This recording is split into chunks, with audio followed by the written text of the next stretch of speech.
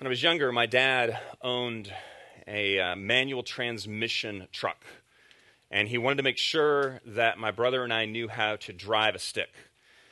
And so he started teaching me when I was 10 to drive a stick, which may have not been the best idea, but it did work. By the time I got my license, I could drive a stick.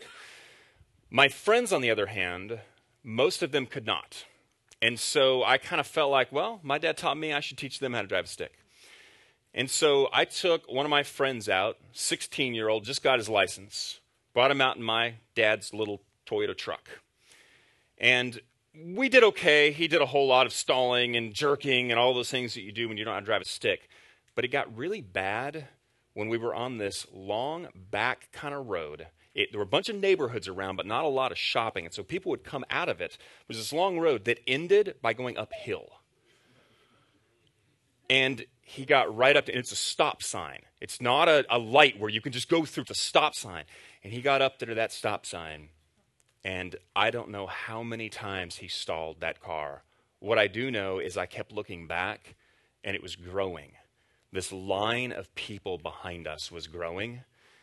And eventually, a cop came. Just went along the side of the shoulder and went right up and pulled up, and he comes up and he comes to my side of the car and says, "Hey boys, what's going on?" And my friend is so freaked out, and he's just sitting there gripping the thing, and he goes, "I'm trying to drive my friend's car and I can't." And the cop looks and says, "Well, I've got a solution. Why don't you let your friend drive?" And we eventually got out of there. But have you ever stalled a car and had that feeling of just, I don't know what to do. I don't know how to get out of this place. And especially if you start realizing your stall is impacting other people. And maybe it's not a car for you, but a place in your life. Have you been or are you at a place where you feel a little stalled out? Maybe it's spiritually, and you're kind of there, and you're like, I just don't really know how to go forward from this point. Or maybe it's professionally. You're at a place in your career where you feel stalled out. Maybe it's a relationship that you are in. But you're in a place where you feel stalled out, and you're not sure how to push forward. As we start a series on making my life really count, this morning we want to talk about, how do I give it gas? How do I get it in gear? How do I start that move forward when I feel stalled out? If you would open up your Bibles to Matthew chapter 16. And what I want to suggest to you is that the ministry of Jesus had stalled out. That he was actually frustrated in this passage. That he has been on the scene for quite a while now. And he has been doing miracles. He's been doing exorcisms. He's been teaching in such amazing ways that the crowds are so big he can't even go into some villages. He has over and over again shown that he is something very different than anybody else in his power, in his teaching, in the way he engages people. And yet, when chapter 16 opens up, our main passage starts in 13, but I want you to see a little background. Go to verse 1 of chapter 16. I think the ministry of Jesus had stalled out. He wanted to move forward, and there were things standing in the way. This is what happens in verse 16, 1 through 4. The Pharisees and Sadducees came to test him. They asked him to show them a sign from heaven. Hey, they have been watching him. They have seen him. They have seen him do everything from heal somebody's hand to raise the dead, and everything in between. He has walked on water. I mean, he has done so many amazing, miraculous things. And yet, here they come. Just give us a sign. Just prove that you are who you are. If he's done all of that, what exactly could he do to actually prove who he is? I mean, where's the point where you've done so much and he doesn't have a next step? But that's what they want. And his answer is basically to say, you should know. I mean, you can read signs all over the place, and you can't read this. And the ending, look at verse 4. An evil and adulterous generation seeks for a sign, but no sign will be given it except the sign of Jonah. So he left them and departed. I've had enough, is what he says. I have done so many things, and you guys are still just looking for a sign. I want to get on with the mission. I want to get on with why I'm here. And you guys are stuck back here trying to get me to do a sign, do a miracle, prove something to you. And so he gets in a boat with his disciples, and unfortunately, his disciples seem to not be much better. I'm telling you, turn the page. You may not have my Bible. Look at verse 5. When the disciples reached the other side, they had forgotten to bring any bread. Now, this is a pretty significant thing. Right? They don't have jobs right now. They don't have a 7-Eleven they can drop in and grab a snack. Hey, they don't have any of that kind of thing. They are living day to day, and they don't have any bread right now. They have no food. Jesus in verse 6 says to them, "Watch and beware of the leaven of the Pharisees and Sadducees." And they began discussing among themselves, saying, "We brought no bread." Hey, Jesus says to them, in light of what just happened, the guys who don't get him yet, he says, beware of their teaching. They are hard-hearted. I have given them sign. I've given them opportunity. I've done everything for them, and they still refuse to believe in who I am. Beware of them. But the disciples are going, oh no, we don't have any food. What are we going to do? He's mad at us because we didn't bring the bread. They're very lost. And his response is kind of weird. Right? Look at his response. Jesus said, "Oh, you of little faith." That's a strange response. I mean, honestly, what happened is they just misunderstand. Hey, they don't get that leaven, later on Matthew tells us, leaven is teaching. He's not really talking about bread. But instead of Jesus saying something like this, wow, you guys are slow. I mean, really, I'm not talking about that. I'm talking about this. You're missing the symbolism. Right? It seems like it should be an intellectual thing. And Jesus says, oh, you of little faith. That's where he goes. And look what he says to them. Why are you discussing among yourselves the fact that you have no bread? Do you not yet perceive? Do you not get me? They didn't get me. Do you not remember the 5 loaves for the 5,000 and how many baskets you gathered? Or the 7 loaves for the 4,000 and how many baskets you gathered? How is it that you fail to understand that I did not speak about bread? And then look, he just repeats it. Beware of the leaven of the Pharisees and Sadducees. He doesn't restate it in some other way. Here's what I think is happening, and it's important for the overall message. I think that their lack of faith in who he was made it so that they had to worry about bread. And they were so worried about bread that when Jesus said, beware of the leaven, that's where their minds went. The issue was not understanding, because they're going to get it now. As soon as he reminds them, I can provide for you, they're going to get it. The issue was faith. The issue was they still weren't thinking of who he really was. And so they had to be fearful of not having bread. Both groups, all the villagers, nobody is getting him. The Pharisees just keep giving us signs. Just keep proving yourself. The average villager, more miracles. Give us more bread. The disciples, we don't know what's going on. We're afraid. And I would suggest to you that at this moment, Jesus is maybe more alone than he ever has been. Have you ever been in that spot where nobody gets you? Or at least you feel that way? Have you ever been in that spot where you feel utterly alone, even with people around you, because nobody seems to understand you? Nobody seems to get where you're coming from. Here is a moment where nobody is getting him. And because of that, he can't move forward. This is where I feel like he's stalled out. He wants to get over this stuff. Forget the signs, forget the bread, forget the miracles. We came here for the kingdom. We came here to heal people, to bring them the love of God into their lives. And you guys are so stuck on me trying to prove myself.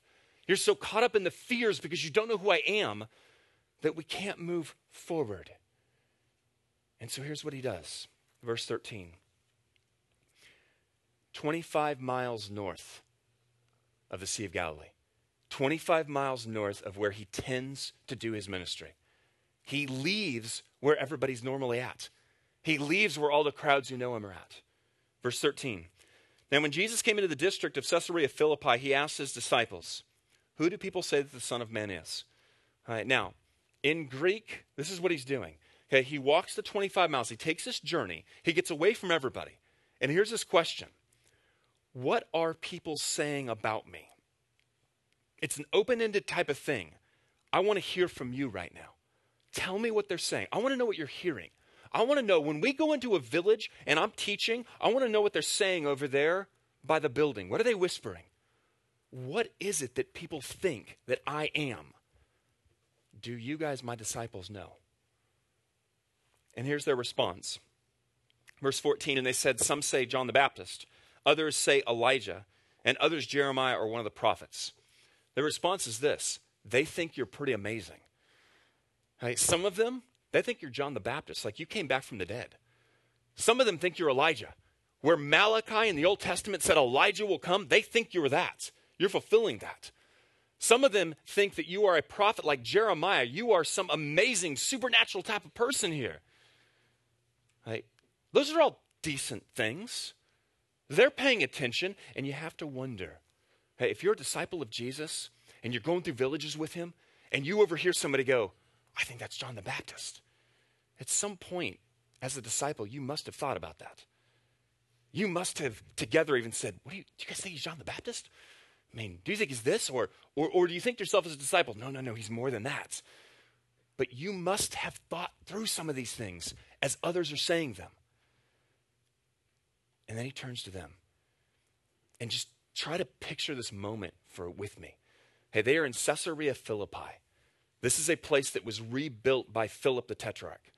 Right, that's why you have Caesarea Caesar Philippi, Philip, right, rebuilt by him.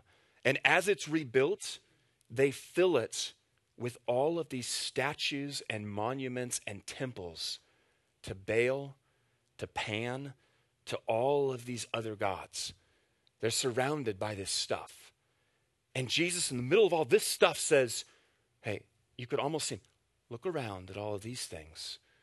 I want to know, who do people think that I really am? And as they're saying it, he stops them. Verse 15, but he said to them, but who do you say I am?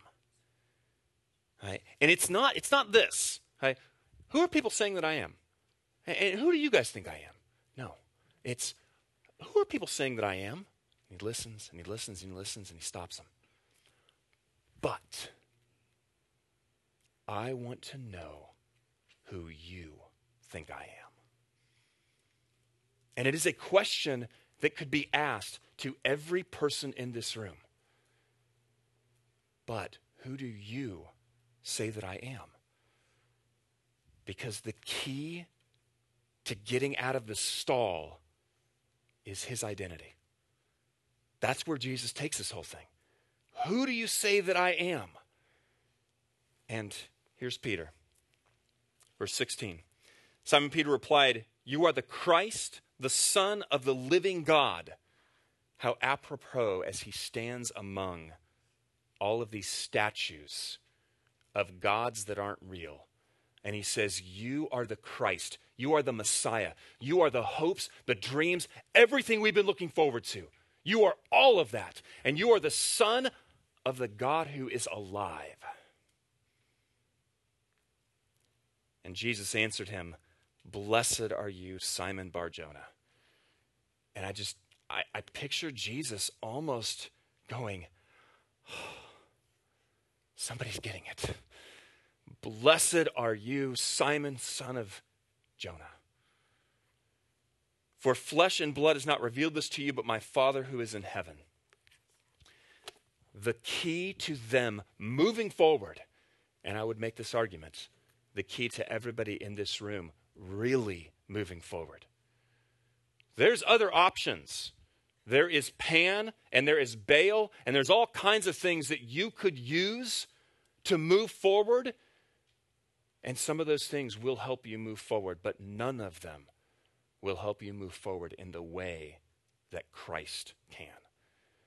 And when they get to that moment of stalling out, what Jesus does is he directs them and says, who am I? Because my identity, what you think of me, is the foundation, the key. It is fundamental to what I want to do in your life.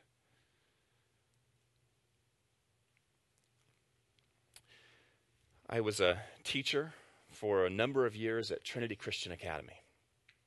And I taught juniors and seniors in Bible.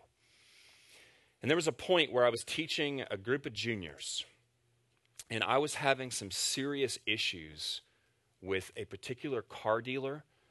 And it was a car dealer that honestly, they were really good to us. They had always done great work. We never felt like they were taking advantage of us. It was Huffines in Plano. And we drove a Sonata, and we would bring our car in there, and they always took care of it. But there was one time where the work that they did it wasn't what they said they were going to do. And the bill was not what they said the bill was going to be. And it was not lower. And I was frustrated because this was not what we expected. It wasn't normal for them.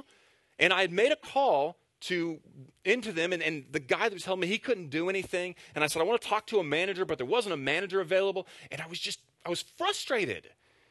Well, that frustration didn't go away when I got to school. I was still frustrated, but I was trying to control it because I'm around a bunch of students and I teach Bible.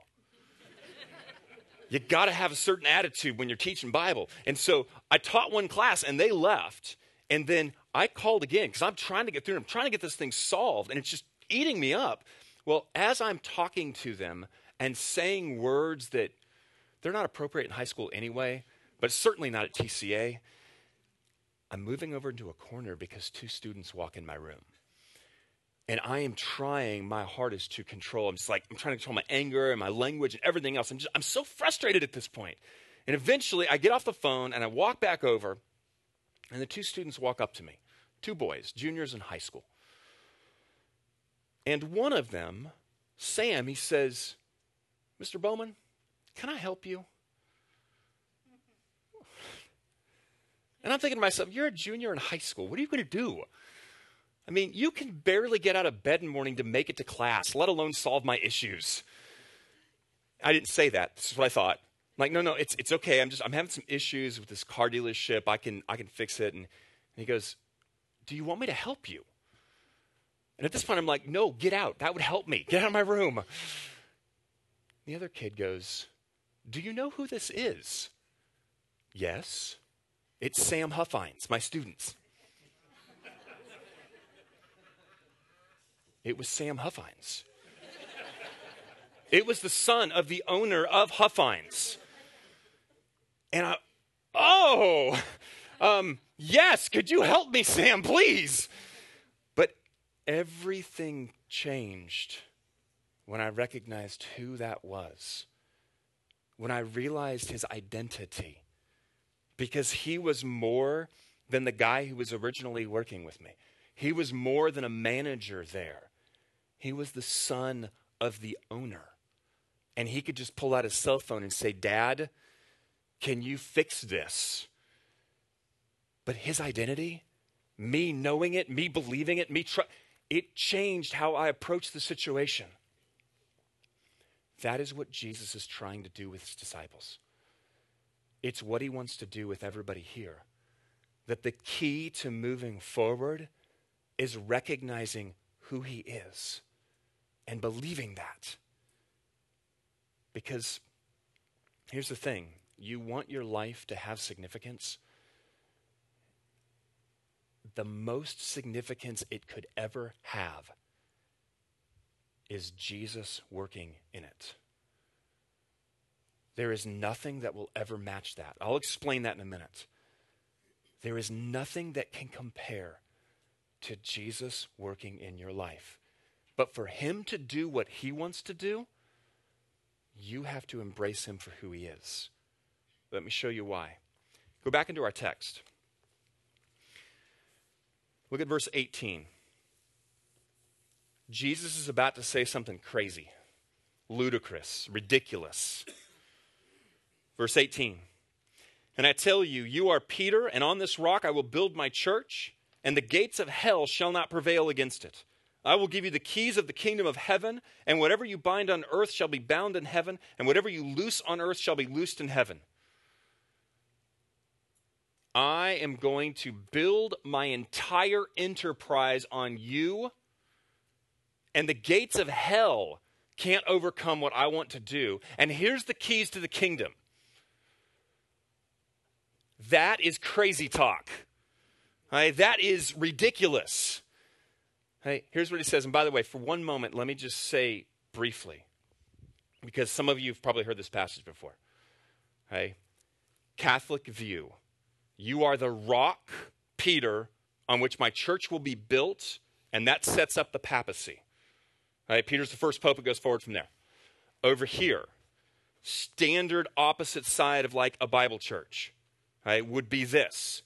You are Peter, and on this rock, meaning the confession you gave, or even me, Jesus, on this rock I will build my church. There is only one reason in my mind, and in most scholars' minds, that this debate even exists. And it's because the Catholic side probably took it too far, and the Bible side decided to react to it and go the opposite direction. The most plain sense of this passage is this right here. Peter's name means rock. It's a play on words. And it is Jesus saying to Peter, on you I'm going to build my church. And if you doubt that, John 21, it's to Jesus that he says, feed my sheep. Acts chapter 1, it is Peter who says we've got to replace a disciple. Acts chapter 2, it is Peter who stands up and gives the first gospel message and invites everybody in. It is Peter who has to be there when the Samaritans come in. It is Peter who is there to say, here's all the food, and I'm not just going to Jews, I'm going to Gentiles. He really does build the initial early church on Peter. I mean, we have the evidence of it all the way through Acts. That doesn't mean you have to take it this far. It doesn't mean necessarily that Peter was the first pope and that every pope after him has that same authority. I'm not saying it couldn't mean that. I'm just saying that's not the plain reading of the text. And neither is this. It is clearly a play on words, and the New Testament bears it out.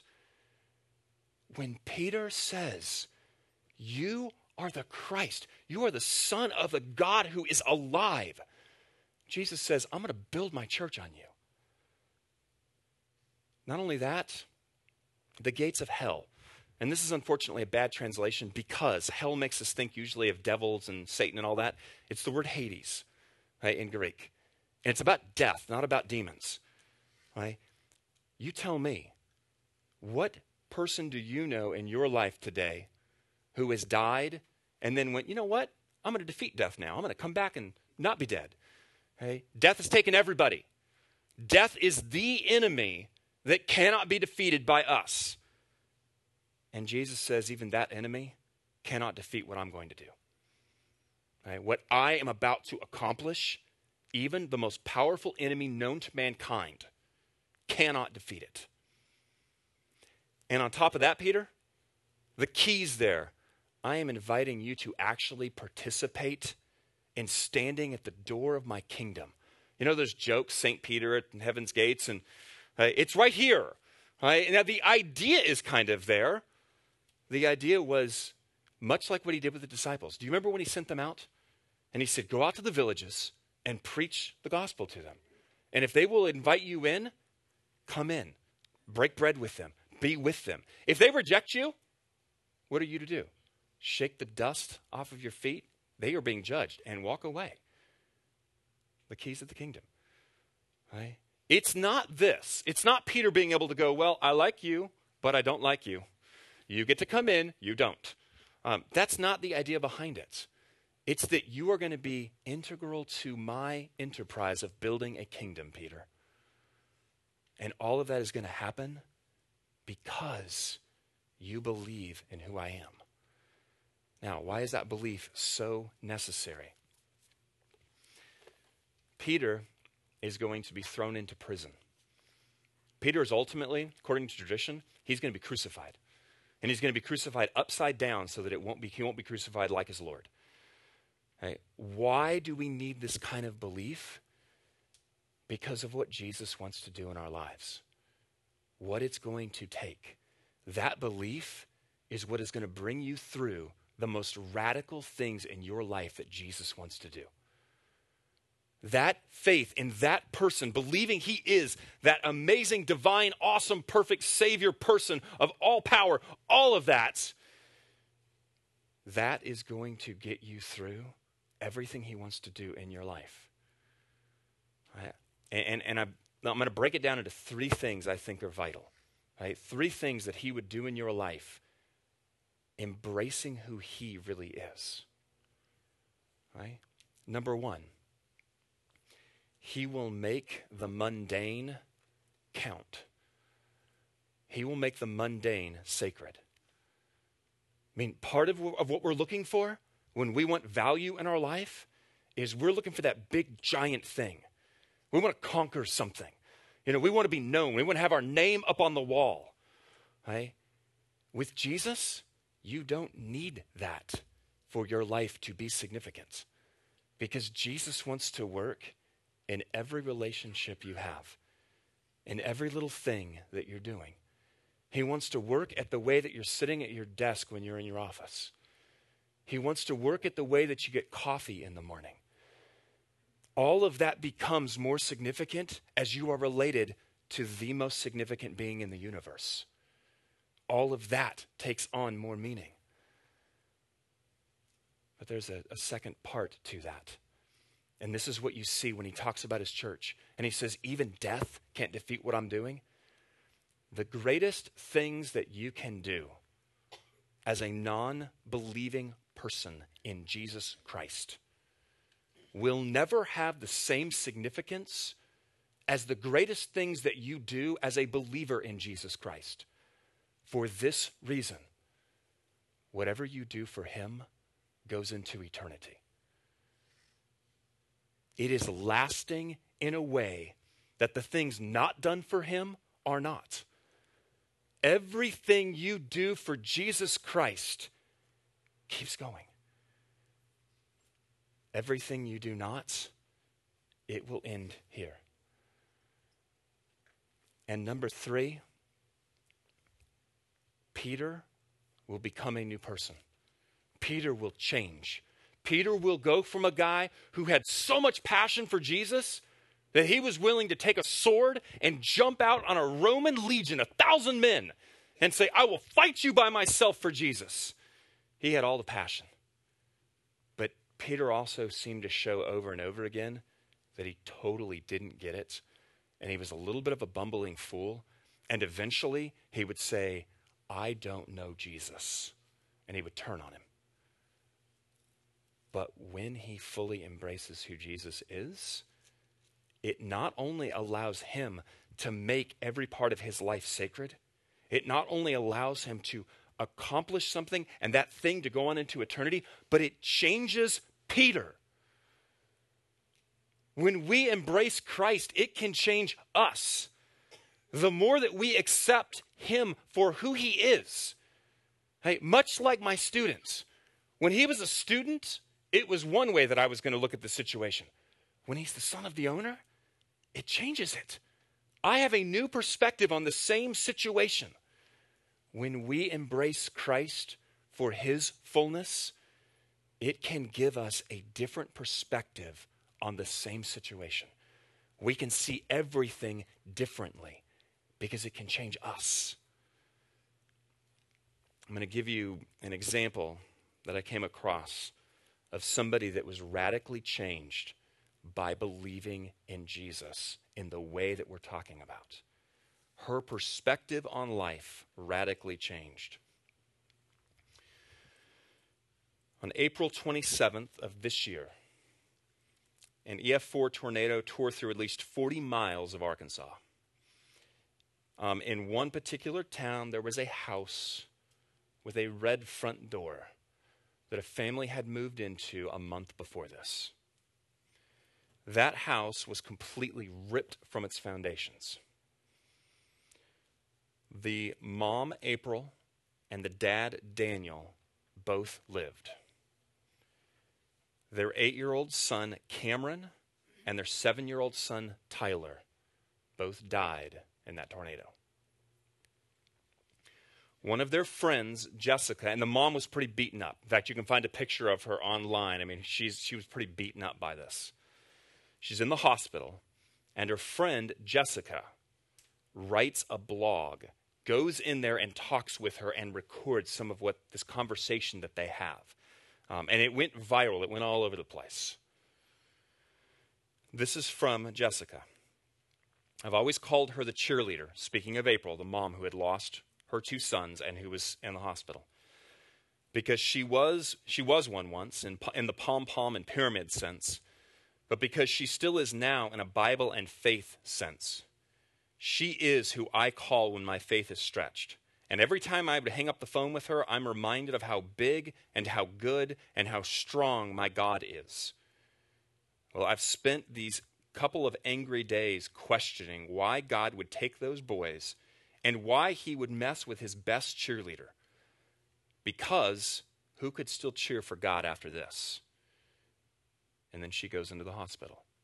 And this is what she records.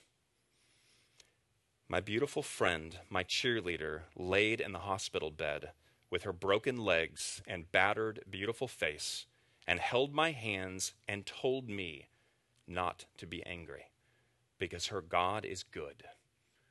She said this, I have peace. I know I have more pain to go through that I probably can't understand, but I have a supernatural peace. I don't know what God has for me and my husband that our boys couldn't be there for, but I do know that he is good. His plan is good. And then listen to how Jessica reflects on this. I don't understand this kind of faith, because I think every parent who has heard this story since Sunday has wondered, how do you live through that? For those of you who have been worried about April and Daniel, worried they would not be the same, that they couldn't carry on past this loss, please don't worry anymore. I have seen her hope. It is anchored in eternity. It is the kind of hope that saves people. And that's not just the optimist in me talking. For those of you wondering how a mother could serve a God that might allow this, understand that Tyler and Cameron knew Jesus. Just a couple of weeks ago, they led a friend to Christ. They aren't over. Their story hasn't reached the end. They aren't really even gone. They've just moved for now. And we will miss them. Like April told Tyler, we will miss them. And while none of us understand it, we must take up her lead and know that even still, God is good. We must understand that while we love those boys, God loves them infinitely more. He loves them perfectly. And his knowledge of their lives and their futures, God still took them home. But he left their mom and dad, and somehow, though every bit of that house was ripped from the foundation, April and Daniel will live. And they will tell this story. They will honor Tyler and Cameron's lives, and masses of people will know Jesus because of this story, because we cannot fathom this strength. And when I left the hospital, I just cried. And I thought, she is so strong. She is so faithful. She is so selfless. She's so beautiful. And it hit me. And this is it. April is all of these things because she allows of herself, even in the midst of the tragedy, to be a reflection of our strong and faithful and selfless and beautiful Savior. Because the truth is, God is good all the time. That is what it means to embrace Christ for all that he is. That even something as horrible, horrific, awful, unexplainable as the loss of a 7 and an 8-year-old boy, a mom of those boys can, through tears, because it is real. It's not like she's in denial going, I just love God. This isn't happening. That is not it.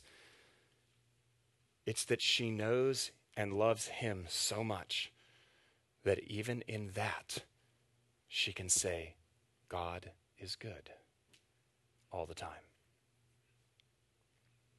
That is what it means to believe in him fully.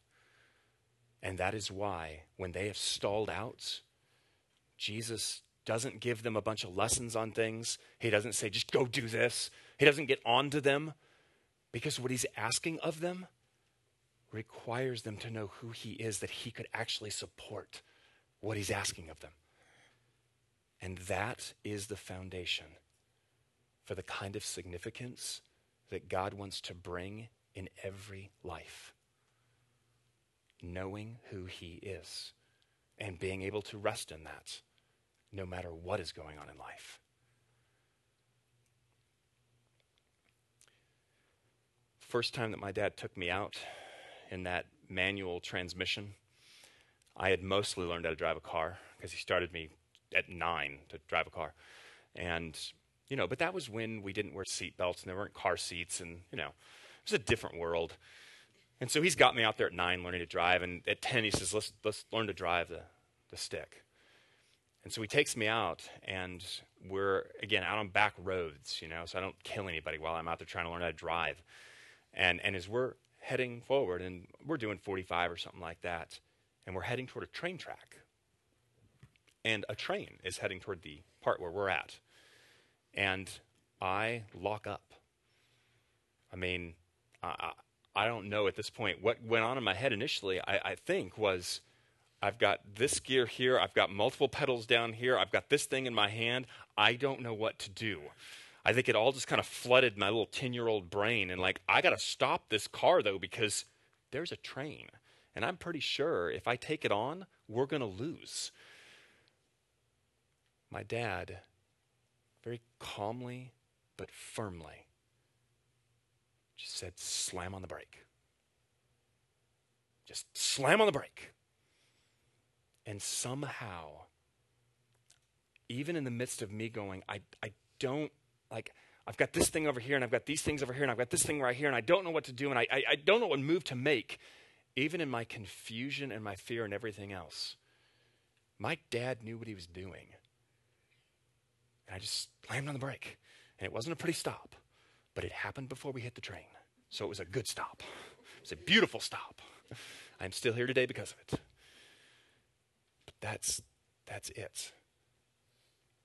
In your confusion and in your pain and in your anger and in your joy and in your stalledness, if you can believe in that voice, if you can believe who he says he is to be, it will move you forward.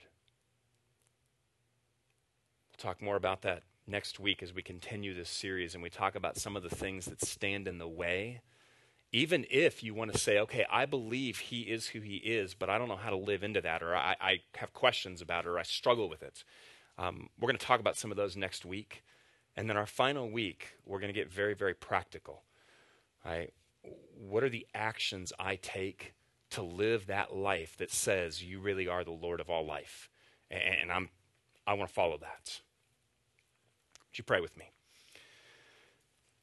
Heavenly Father, thank you for your Son, for who he is.